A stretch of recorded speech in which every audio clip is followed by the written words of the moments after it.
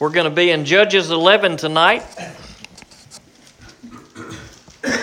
We concluded Judges 10 last week.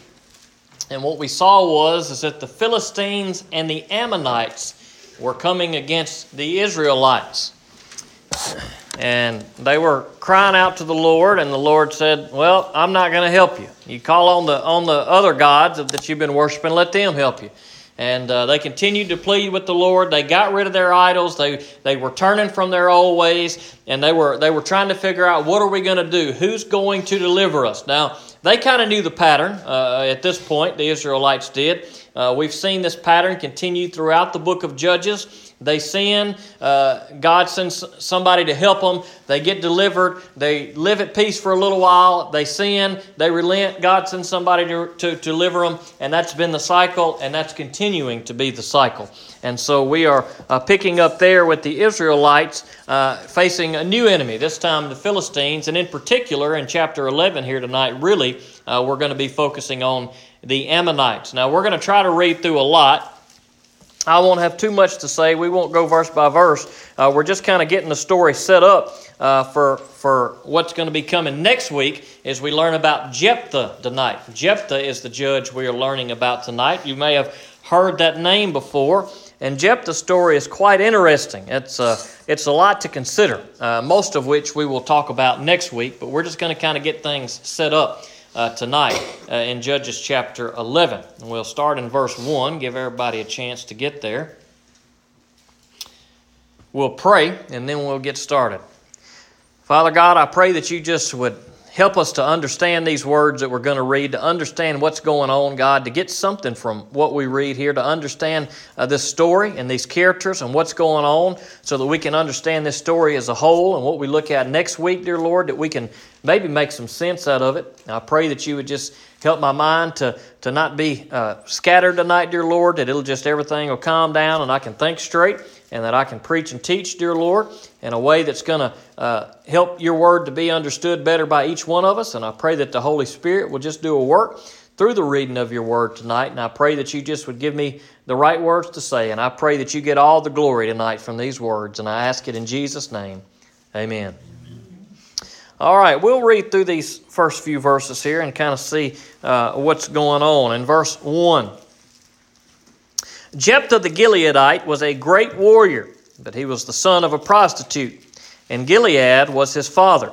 Gilead's wife bore him sons, and when they grew up, they drove Jephthah out and said to him, "You will have no inheritance in our father's house, because you are the son of another woman." So Jephthah fled from his brothers and lived in the land of Tob. Then some lawless men joined Jephthah and traveled with him. Sometime later, the Ammonites fought against Israel.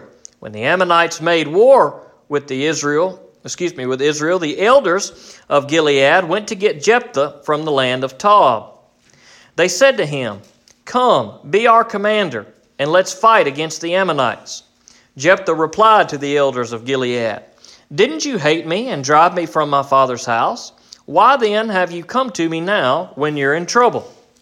They answered Jephthah, "Since that's true, we now turn to you. Come with us, fight the Ammonites, and you will become leader of all the inhabitants of Gilead."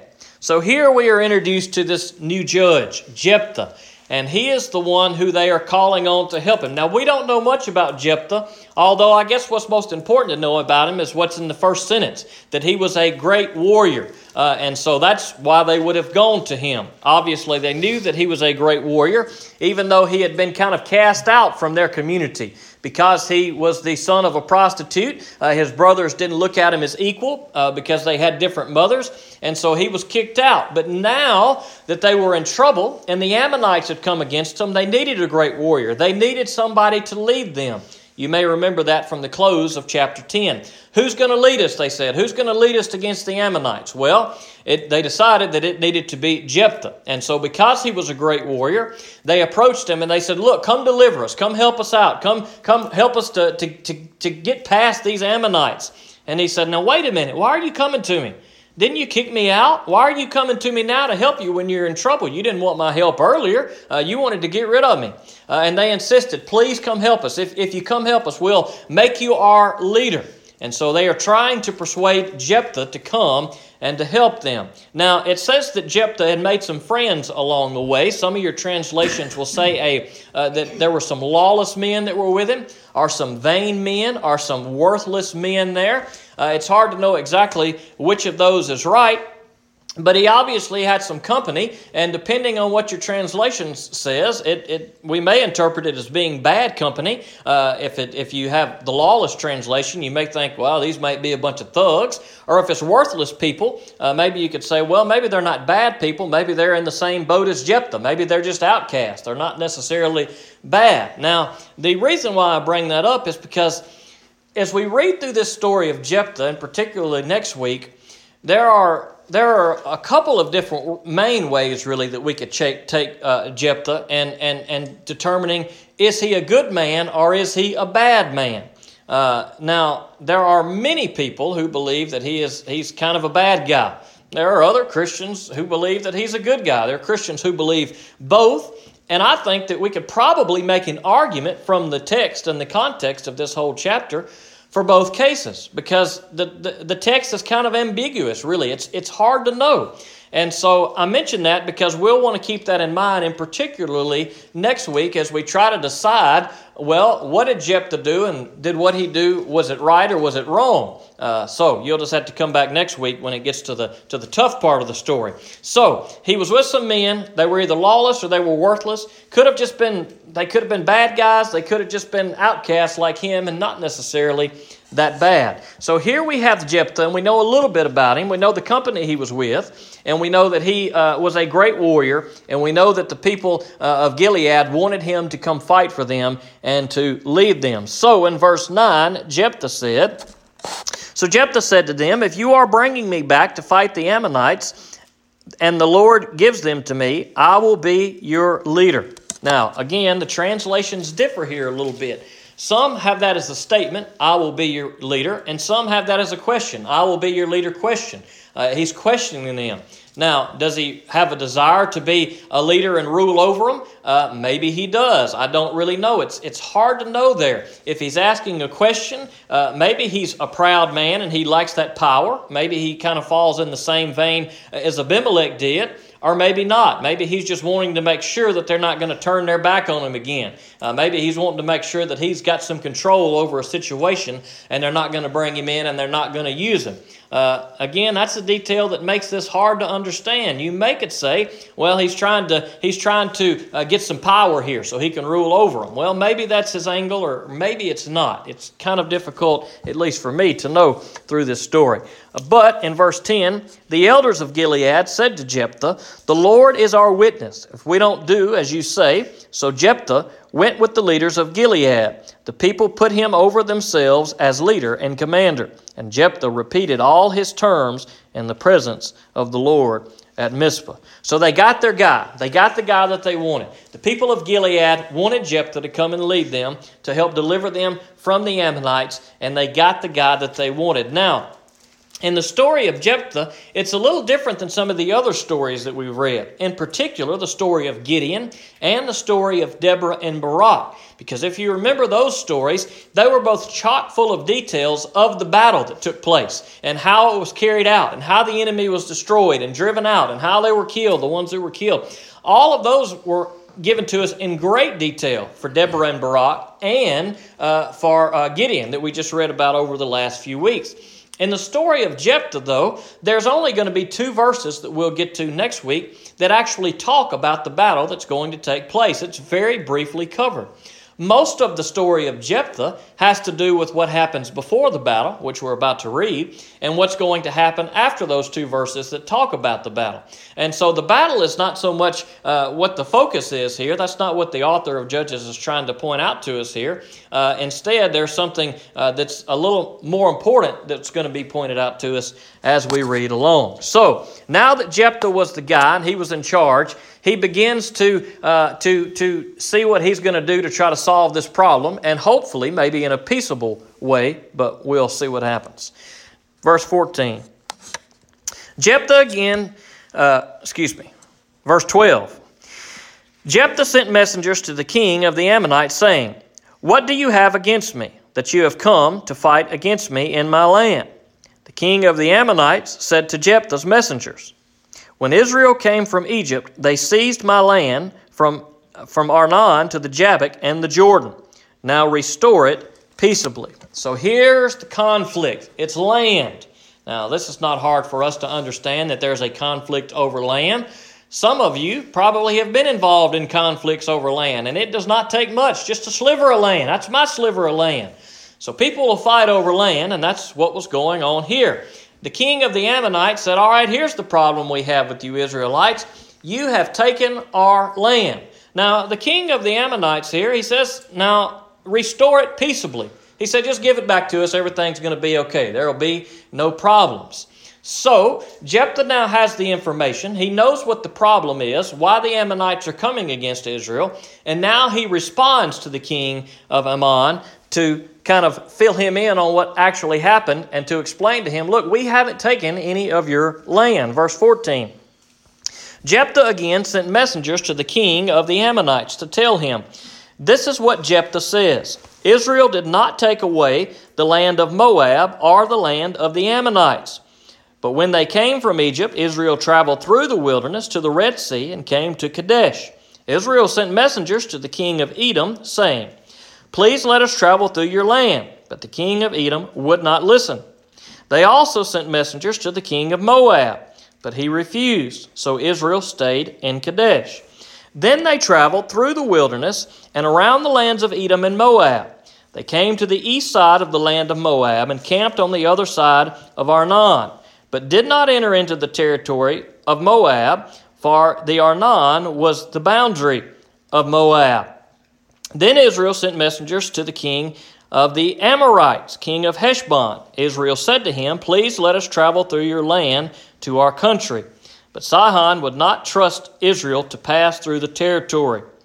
Now, we have the scene set, and that's kind of a lot to wrap our heads around, not being familiar with the story. Some of you may be familiar with it. You may kind of have pieced together what's going on, but that's probably a story that may not be fresh in our minds. Well, we won't go through all of the story tonight, but I'll tell you, you can read about it in Numbers chapter 21 and 22, and in Deuteronomy chapter 2. If you read those chapters, it will give you a good understanding of what's taking place right here. Now, obviously, Jephthah knows the history of Israel pretty well, because he has given pretty specific details about their route and where they went and where they weren't allowed to go and the events that took place. Now, on our map, if you can remember in your mind, on the east side of the Jordan, that's where all of these places are that we're talking about. Edom, Moab, and Ammon. Those are all kind of on the southeastern part of the Jordan River. Now, if you go all the way back to Genesis, chapter 19, you will see the birth of Moab and Ammon. Now, if you go back further than that, you may remember that there was Abraham and there was Lot. And they split up. They had their herds. There was a conflict between all the herdsmen. And so Abraham said, "All right, Lot, you go one way, and whichever way you go, I'm going to go the other way." So Lot saw this land that was kind of to the southeast of the Jordan, and that's where he took his flocks. That's where he settled. And so that's where Lot and his descendants were. Now, Lot's daughters acted kind of wicked, and they ended up getting pregnant by their father, and they both had a child, one of which was Moab, and one of which was Ammon. That's where we see the descendants of the Moabites and the Ammonites. So they're kind of related to the Israelites in some way. They're distant relatives. We also have Edom mentioned here. Edom are the descendants of Esau. And all of those places are kind of in the same area. This is the land that's in question. Now, Jephthah is very clear to say, look, we did not take any land from Ammon and Moab. Why is that? Because in Deuteronomy chapter 2, God specifically told Israel, do not take anything from the Ammonites. Don't come against them. Don't take anything from the Moabites. Don't come against them. And so Israel did not. They did not take any land from the Moabites or the Ammonites. Instead, as it's recounted by Jephthah, they passed around these different areas that they weren't supposed to take land from. Now, these areas would have been right along their path as they came up behind on the east side of the Jordan River. They would have gone through all these places. They eventually, though, would have had to have gone west because they had to go across the Jordan. They requested from the leaders of these places, please let us pass, but nobody would let them pass. Now, word had gotten around about Israel. Everybody had probably heard about Israel, and nobody would let them pass through. Now, Israel was pretty nice in their request. You'll see that if you go back and read those chapters I told you about. And nobody would let them pass through. There was a king that's brought up here, though, and that is Sihon, the king of the Amorites. And they asked to go through, and he would not let them go through. Well, long story short, they ended up having to overtake the king and overtake the Amorites to go about their way. Now, they overtook all the land that the Amorites had accrued for themselves. Now, some of that land, quite possibly, that the Amorites had, may have been land that King Sihon had taken from the Ammonites. It's possible that King Sihon was behind some of the land that was taken.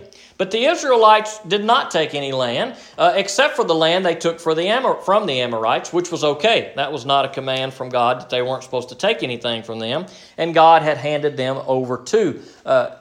Amorites over to the Israelites. So the scene is set for us, and Jephthah knows this story. He knows the details of what took place. And so the conflict is here that this king of Ammon says, look, you are in our land. And Jephthah says, no, we're not in your land, and here's why. We went around your land, specifically not to go into your land and to take your land. Let's continue on. Then Israel sent messengers to Sihon, king of the Amorites, king of Heshbon. Israel said to him, please let us travel through your land to our country. But Sihon would not trust Israel to pass through the territory. Instead, Sihon gathered all the people, camped at Jahaz, and fought with Israel. Then the Lord God of Israel handed over Sihon and all his people to Israel, and they defeated them. So Israel took possession of the entire land of the Amorites who lived in that country. They took possession of all the territory of the Amorites from the Arnon to the Jabbok and from the wilderness to the Jordan. Now, the Bible does not tell us that the Amorites had taken land from the Ammonites, and maybe that's where the confusion comes from. That's just a theory. That's one possibility as to what this king of Ammon may be talking about. Or he may just be crazy. He may have just wanted the land and said, nope, you give us some of your land. And Israel said no, and that's why the conflict ensued. Or there could have been a reason behind it. The text isn't clear. Verse 23. The Lord God of Israel has now driven out the Amorites before his people Israel. And will you now force us out? Isn't it true that you may possess whatever your God Chemosh drives out for you? And we may possess everything the Lord our God drives out before us? Now, sounds to me like he's kind of taking a little jab. Hey, you can have what your God gives you, and we're going to have what our God gives us. Now, whose God do you think is going to win? Well, of course, it's going to be Israel's God is going to win out here. And Jephthah says, look, our God gave us this land. It was the Lord who fought for us and with us and allowed us to overtake our enemies. This is our land. Should your God desire for you to have land, then your God will give you that land. Let's read a little further, verse 25. Now, are you any better than Balak, son of Zippor, king of Moab? Did he ever contend with Israel or fight against them? Now, we won't talk much about Balak, but you can read about the story of Balak and Balaam. Balaam was the one that Balak wanted to put a curse on Israel. And Balaam refused to put the curse on Israel. But Balaam wasn't a terribly good guy. He did kind of act deceptively to turn Israel over to Balak. But Balak wouldn't come against Israel unless that curse had been placed against him. And so he refers to this old story here that took place between Balak and Balaam. Back in those days. And he says, now, are you any better than Balak, son of Zippor, king of Moab? Did he ever contend with or fight against them? While Israel lived 300 years in Heshbon and its villages, and in Aroer and its villages, and in all the cities that are on the banks of the Arnon, why didn't you take them back at that time? So Jephthah says, we've been here for 300 years. Why are you just now deciding you want this land? You're just now deciding that this is your land? Well, the statute of limitations is up. We've been here 300 years. You're not going to get the land back at this point. it would be no different than the Native Americans. We've been here probably about 300 years, give or take a few years. And guess what? They were here when we got here. Well, it's their land, right? Well, we overtook it from them, right or wrong. We overtook it. Well, they could come back and say, this is our land, we want it back. But guess what? They're not going to get it back. Nobody's going to give whatever land that you've acquired. You're not going to give it to some Native American who comes and says, my great-great ancestors used to have this land 300 years ago before you guys come and took it from us. Well, it had passed. 300 years has passed. What is done was done. Jephthah said, look, you're going to come at us now after 300 years. You're now deciding that this is your land and you're going to come and try to get it from us. In verse 27, I have not sinned against you, but you have wronged me by fighting against me. Let the Lord, who is the judge, decide today between the Israelites and the Ammonites. But the king of the Ammonites would not listen to Jephthah's message that he sent him.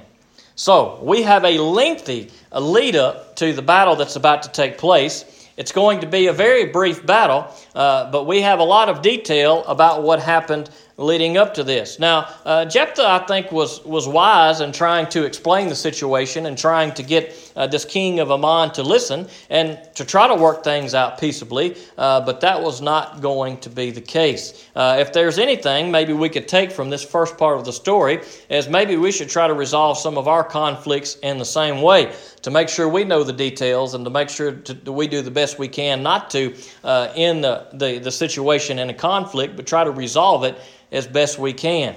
But in the case of Jephthah, things went from bad to worse. Not so much in the battle, but the things that occurred after the battle. And that is what we'll talk about next week. Let's pray.